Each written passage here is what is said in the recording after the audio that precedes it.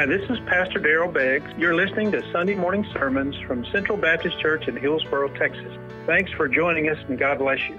If you will open your Bibles to John chapter 4, we are continuing our series on the 7 signs in the book of John. Today's message is called Faith from Crisis to Contagious. You know, God moves our faith from one place to another, and aren't you thankful He does that? And today's story is about that. When you look up crisis in the dictionary, one of the definitions is a situation that has reached a critical phase. And we hear about that all the time, don't we? It's in the news almost every day. Whether it's a minor or a very major crisis, there are always crises going on. We've all been there. I read one commentator, and he said, any of us who has failed or flunked, been fired or flattened can understand desperate faith. And boy, that happens, doesn't it? I thought about over my lifetime some of the things that have happened, some of them more serious than others, but relatable things. I thought about the night my dad came home late and told me that he and my mom were getting a divorce. We weren't going to be a family anymore the way we used to be. And that was tough on a kid. And I know some of you have been there, haven't you? And then also I thought about the time when I was a teenager between my junior and senior year, how hard I worked all summer long to get in shape and be ready for the football season because it was my last shot. About the second game, I sprained my ankle and limped through the rest of the season.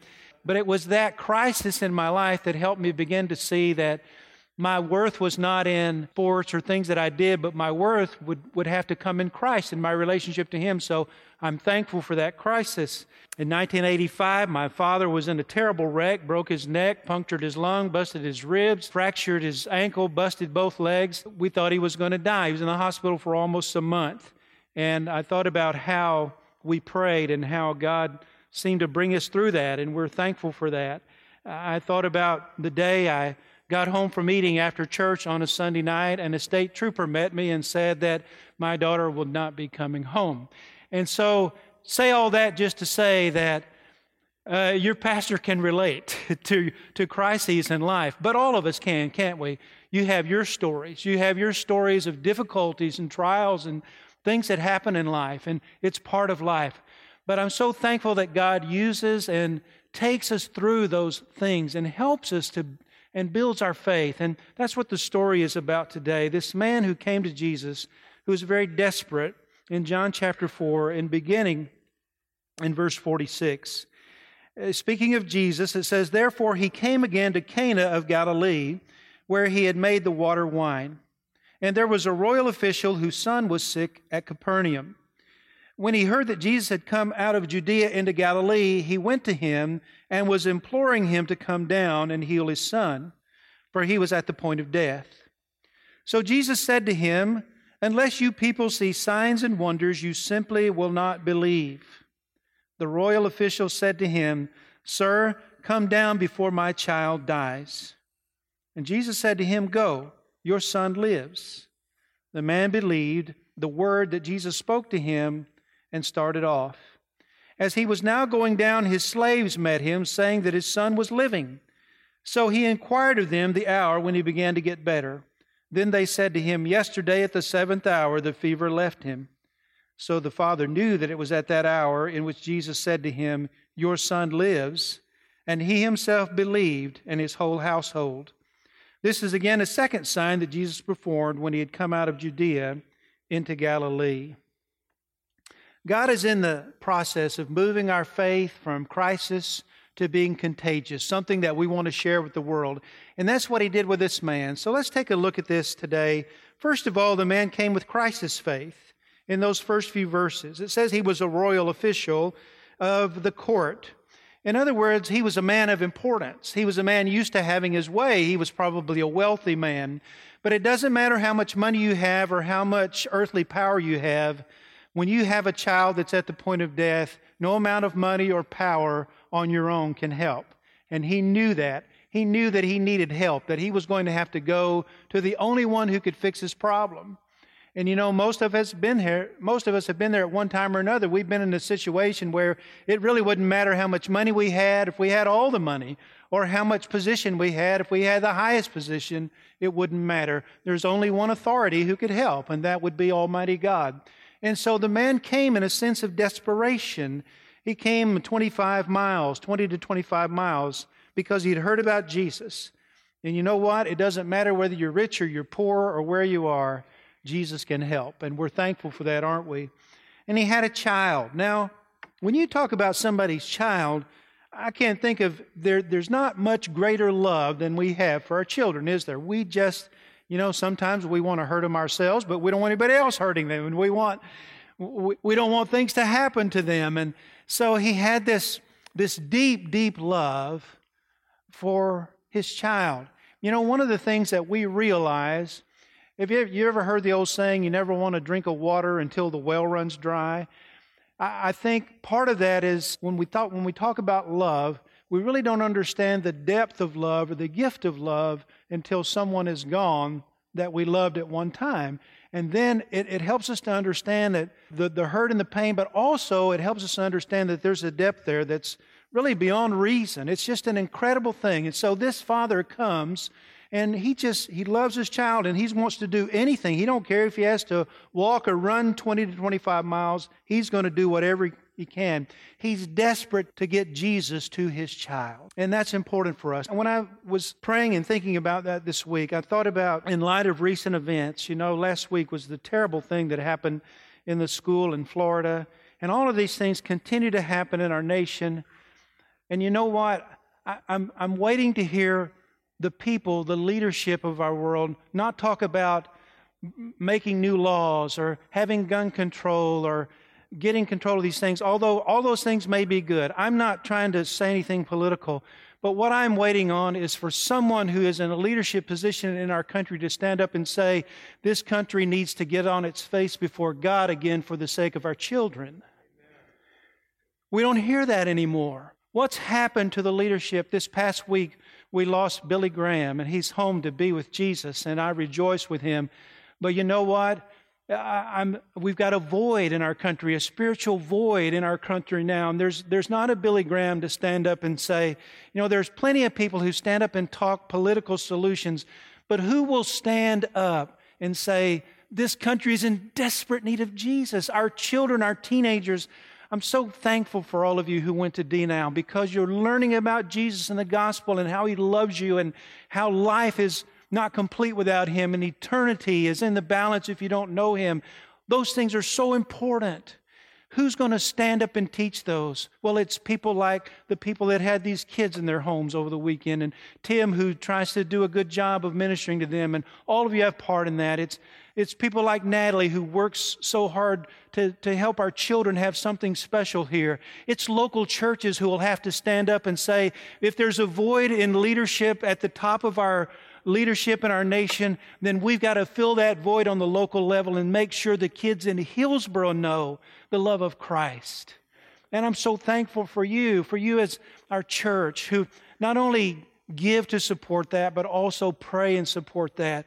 There's a desperate need in our world. This man was desperate. You know what? Revival will not come to our country, to our church, to our town, until we get a sense of desperation in our hearts and lives.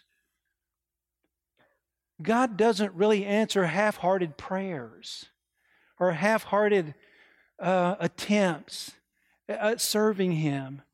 He wants us to come to Him in a sense of desperation. And when I thought about that, I thought, here's this man who loves his child, but it's his child. And sometimes if it's not our child, we don't get as concerned. But they're all God's creatures. They're all God's children. He wants them to be in His family.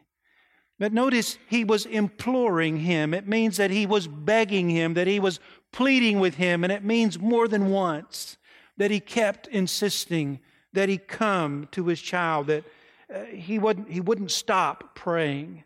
We can't afford to stop. Sometimes we stop praying just short of seeing what God's going to do. Have you ever had that happen in you? You prayed and you gave up, and then maybe sometime later God did answer, but he kept imploring him. And then in verse 48 we have the rebuke. Jesus said, unless you people see signs and wonders, you simply will not believe. But notice that's in the plural. He wasn't just talking to that man or maybe not particularly to that man, but he was talking to the crowd. The Jews were always after a sign, a miracle. God, show me something and I'll believe. You know what John's gospel is about? It's not about showing you something that you believe. It's about believing so God can show you something. And we get that backwards sometimes. We want God to show us something, then we'll jump on His wagon. But God wants us to believe, and we're going to see that in a minute, how this father reacts. For in the gospel, the righteousness of God is revealed, the Scripture says, a righteousness that is by faith from first to last, just as it is written, the righteous will live by faith. What's the difference? And it's an interesting contrast here between the Samaritans and the Jews. You remember the Samaritan woman, it's just the story right before this one. Jesus speaks to her. He tells her about her life. She goes into town and brings all of those Samaritans out, and they believe, but Jesus doesn't do a miracle. Look at the end of that story in verse 41 and 42. It says, many more believe because of what? Because of His word. And they were saying to the woman, it's no longer because of what you said that we believe, for we have heard for ourselves and know that this one is indeed the Savior of the world. They believed just because Jesus said so. They didn't need a miracle. Do you need a miracle just to believe in the Word and the promises of God? Well, I was in a hospital room in Mansfield, Texas, with a good friend. And the doctor came in and said, there's nothing else we can do. He's not going to make it. Well, it was a shock because we didn't know.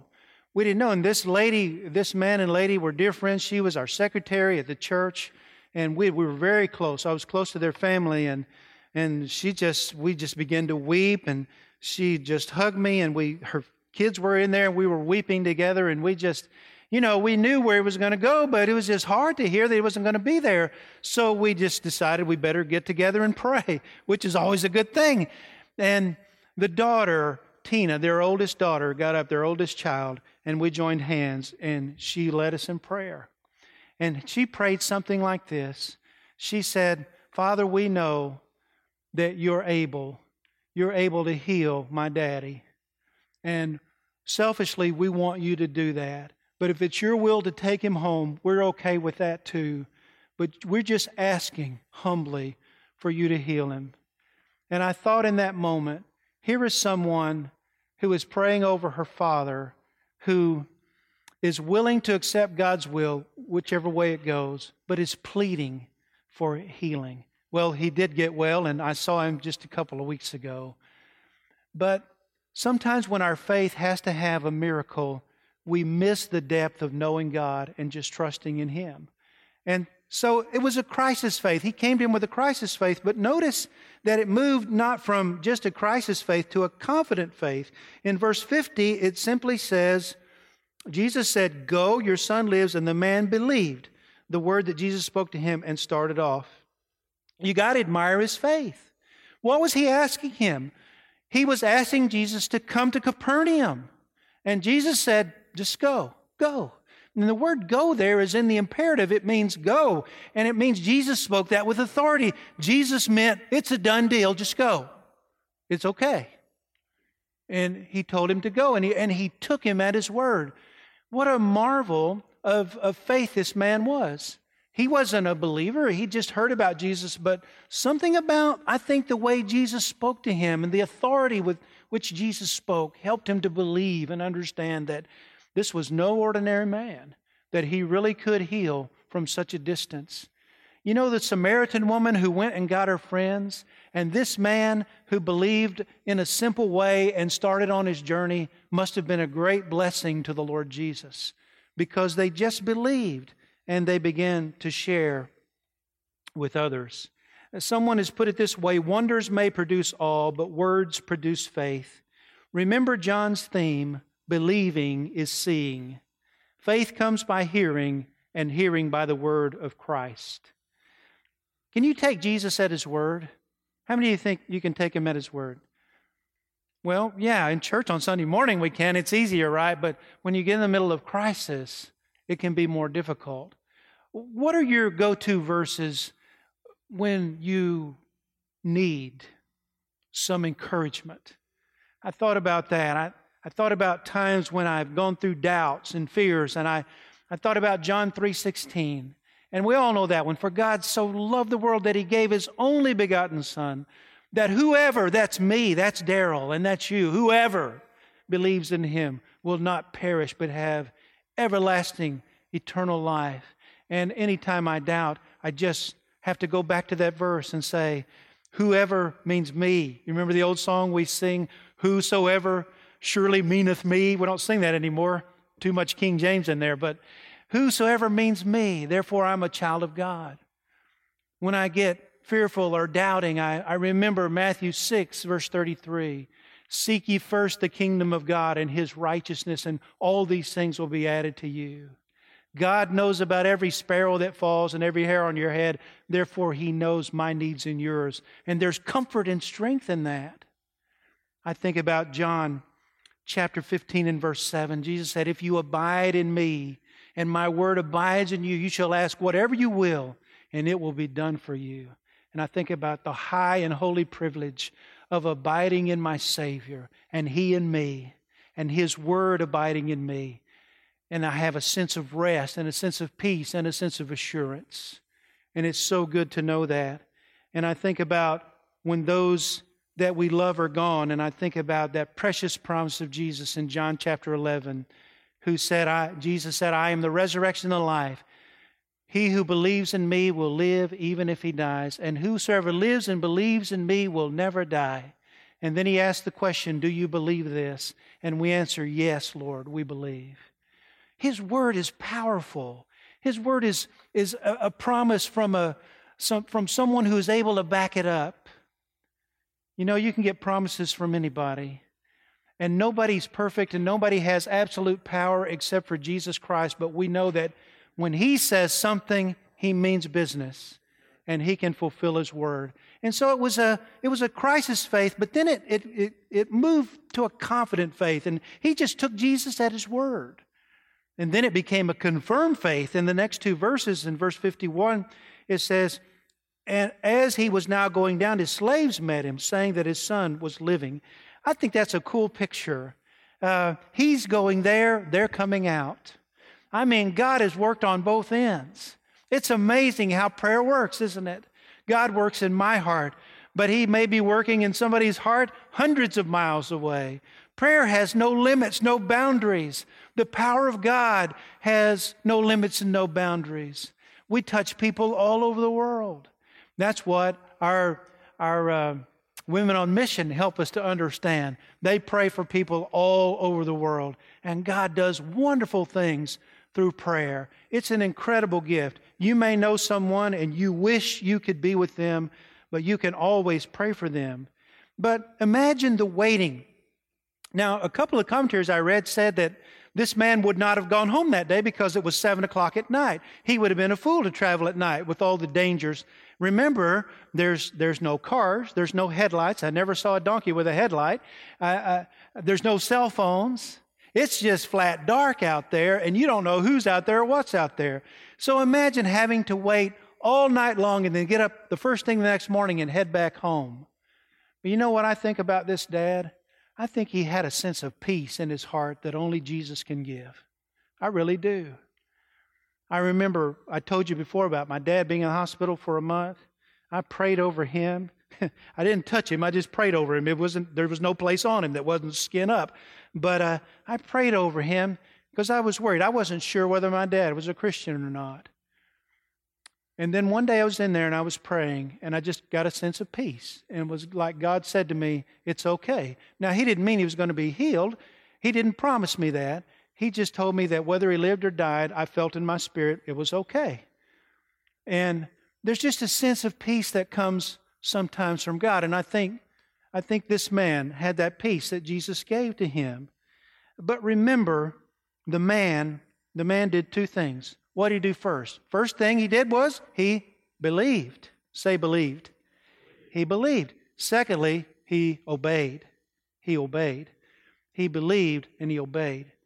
Now, what if he had said, no, I'm not going to go. You're going to come with me. No, he just took him at his word and he believed. I've read a book by Paul Powell. Paul Powell is one of my heroes, and he was a pastor and a leader in our convention. But he wrote a book not too long before he died, and the title of the book is called God Works in Mischievous Ways. But in that book, he gave this analysis on trusting and obeying. He said, as Abraham went up Mount Moriah to offer his son, Isaac asked him, "Father, where is the sacrifice?" "My son, God will provide," said Abraham, and he did. But not until after Abraham built an altar, gathered the wood, and drew back the knife did God provide the sacrificial ram. If you're thinking about stepping out in faith, just know that God doesn't necessarily provide in advance. He provides in response. That's a good word, isn't it? It's a crisis faith. It becomes a confident faith. It becomes a confirmed faith when he finds out that when he obeyed, Jesus acted. And then finally, it's a contagious faith. This last part of the story is so neat to me because it involves his family and his servants and everyone around. So the father knew that it was at that hour in which Jesus said to him, "Your son lives," and he himself believed. It's the same word as the word up here where it says he believed about the miracle, that Jesus had healing power, but this is different believed.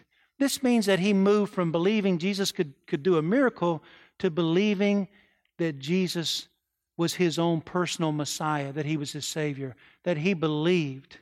He believed in Christ. He did what Billy Graham had called millions of people to do through all of those years. Believe on the Lord Jesus Christ and you will be saved.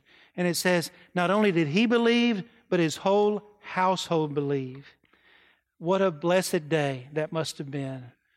The day that our youngest child gave her heart to Jesus was a wonderful day because the other two had already done that. Maybe that's happened in your family. Maybe there's someone in your family that's still on the outside looking in. I don't know, but I want you to know this.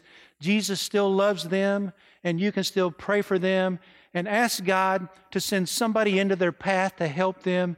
You don't know what God might do in answer to your prayer. As most of you know, my brother had a stroke, I guess 3 or 4 weeks ago now. But he's doing great. He was in rehab, went home yesterday. Just been amazing, and thank you for praying for him. But I bring that up to tell you this. I've got reunited with some family that I hadn't seen in a long time because that's what happens. You know, you don't see your family and then a crisis happens or there's a funeral and so you get together. Well, long story short, I've been praying. I pray regularly for my family. I know you do too. And I pray not only for my immediate family, but for my parents, my brothers and sisters, and our kids and grandkids. I can't name them all, so I say, God, you know them, take care of them. But I ask God to draw our family to himself. And what I found out, meeting with my nieces and my nephew, one of my nephews, I found out that they are young men and women who are seeking the Lord and serving him. And I found out wonderful things that I didn't know. And I'm not telling you it's because of my prayers, but I am telling you that I believe in the power of prayer. And I felt confirmed that my prayers were not in vain, that God is doing a work in my family, and all of us have a long way to go. I pray that God will do a transformational work in my family, in this church, in our deacon body. And I'm not saying that because they're not good guys. They are, in our teachers. But I pray that not for everyone else, but for myself. I want God to continue to transform my heart and life. Don't you? I mean, we got to move from faith to faith. You got to move from crisis to confidence to confirm to contagious. And you got to get so fired up about it that you want to share it with your family and your friends and get excited about it. That's how faith works. And for lack of a better word, it's pretty cool. And we have a Savior who's just amazing. And for him to allow us to get in on something like this always amazes me. There is no doubt that this whole family became ambassadors for Christ. Let me ask you this. Has God done anything noteworthy in your life, in your family? Has he?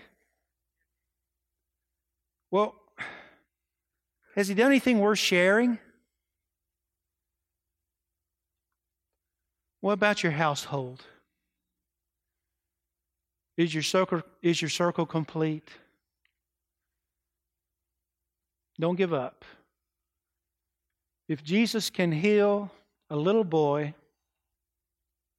from 20 miles, He can do it over hundreds and thousands of miles and make a difference in lives. For He is an incredible Savior. God is always moving us from crisis to good, solid, contagious faith. And when we're desperate, we're in the perfect place for God to work. Amen. Haven't you seen that before? Years ago, I read a book that contained a poem by a lady named Antoinette Wilson, and it's called Wits End Corner. And I want to share a couple of stanzas with you. Are you standing at Wits End Corner, Christian, with troubled brow? Are you thinking of what is before you and all you are bearing now? Does all the world seem against you and you in the battle alone? Remember, at Wits End Corner is where God's power is shown. Are you standing at Wits End Corner? Then you're just in the very spot to learn the wondrous resources of Him who faileth not. No doubt to a brighter pathway your footsteps will soon be moved, but only at Wits End Corner is the God who is able proved. Jesus, Jesus, how I trust Him, how I've proved Him o'er and o'er. Jesus, Jesus, precious Jesus, oh, for grace to trust Him more. Would you stand with me as we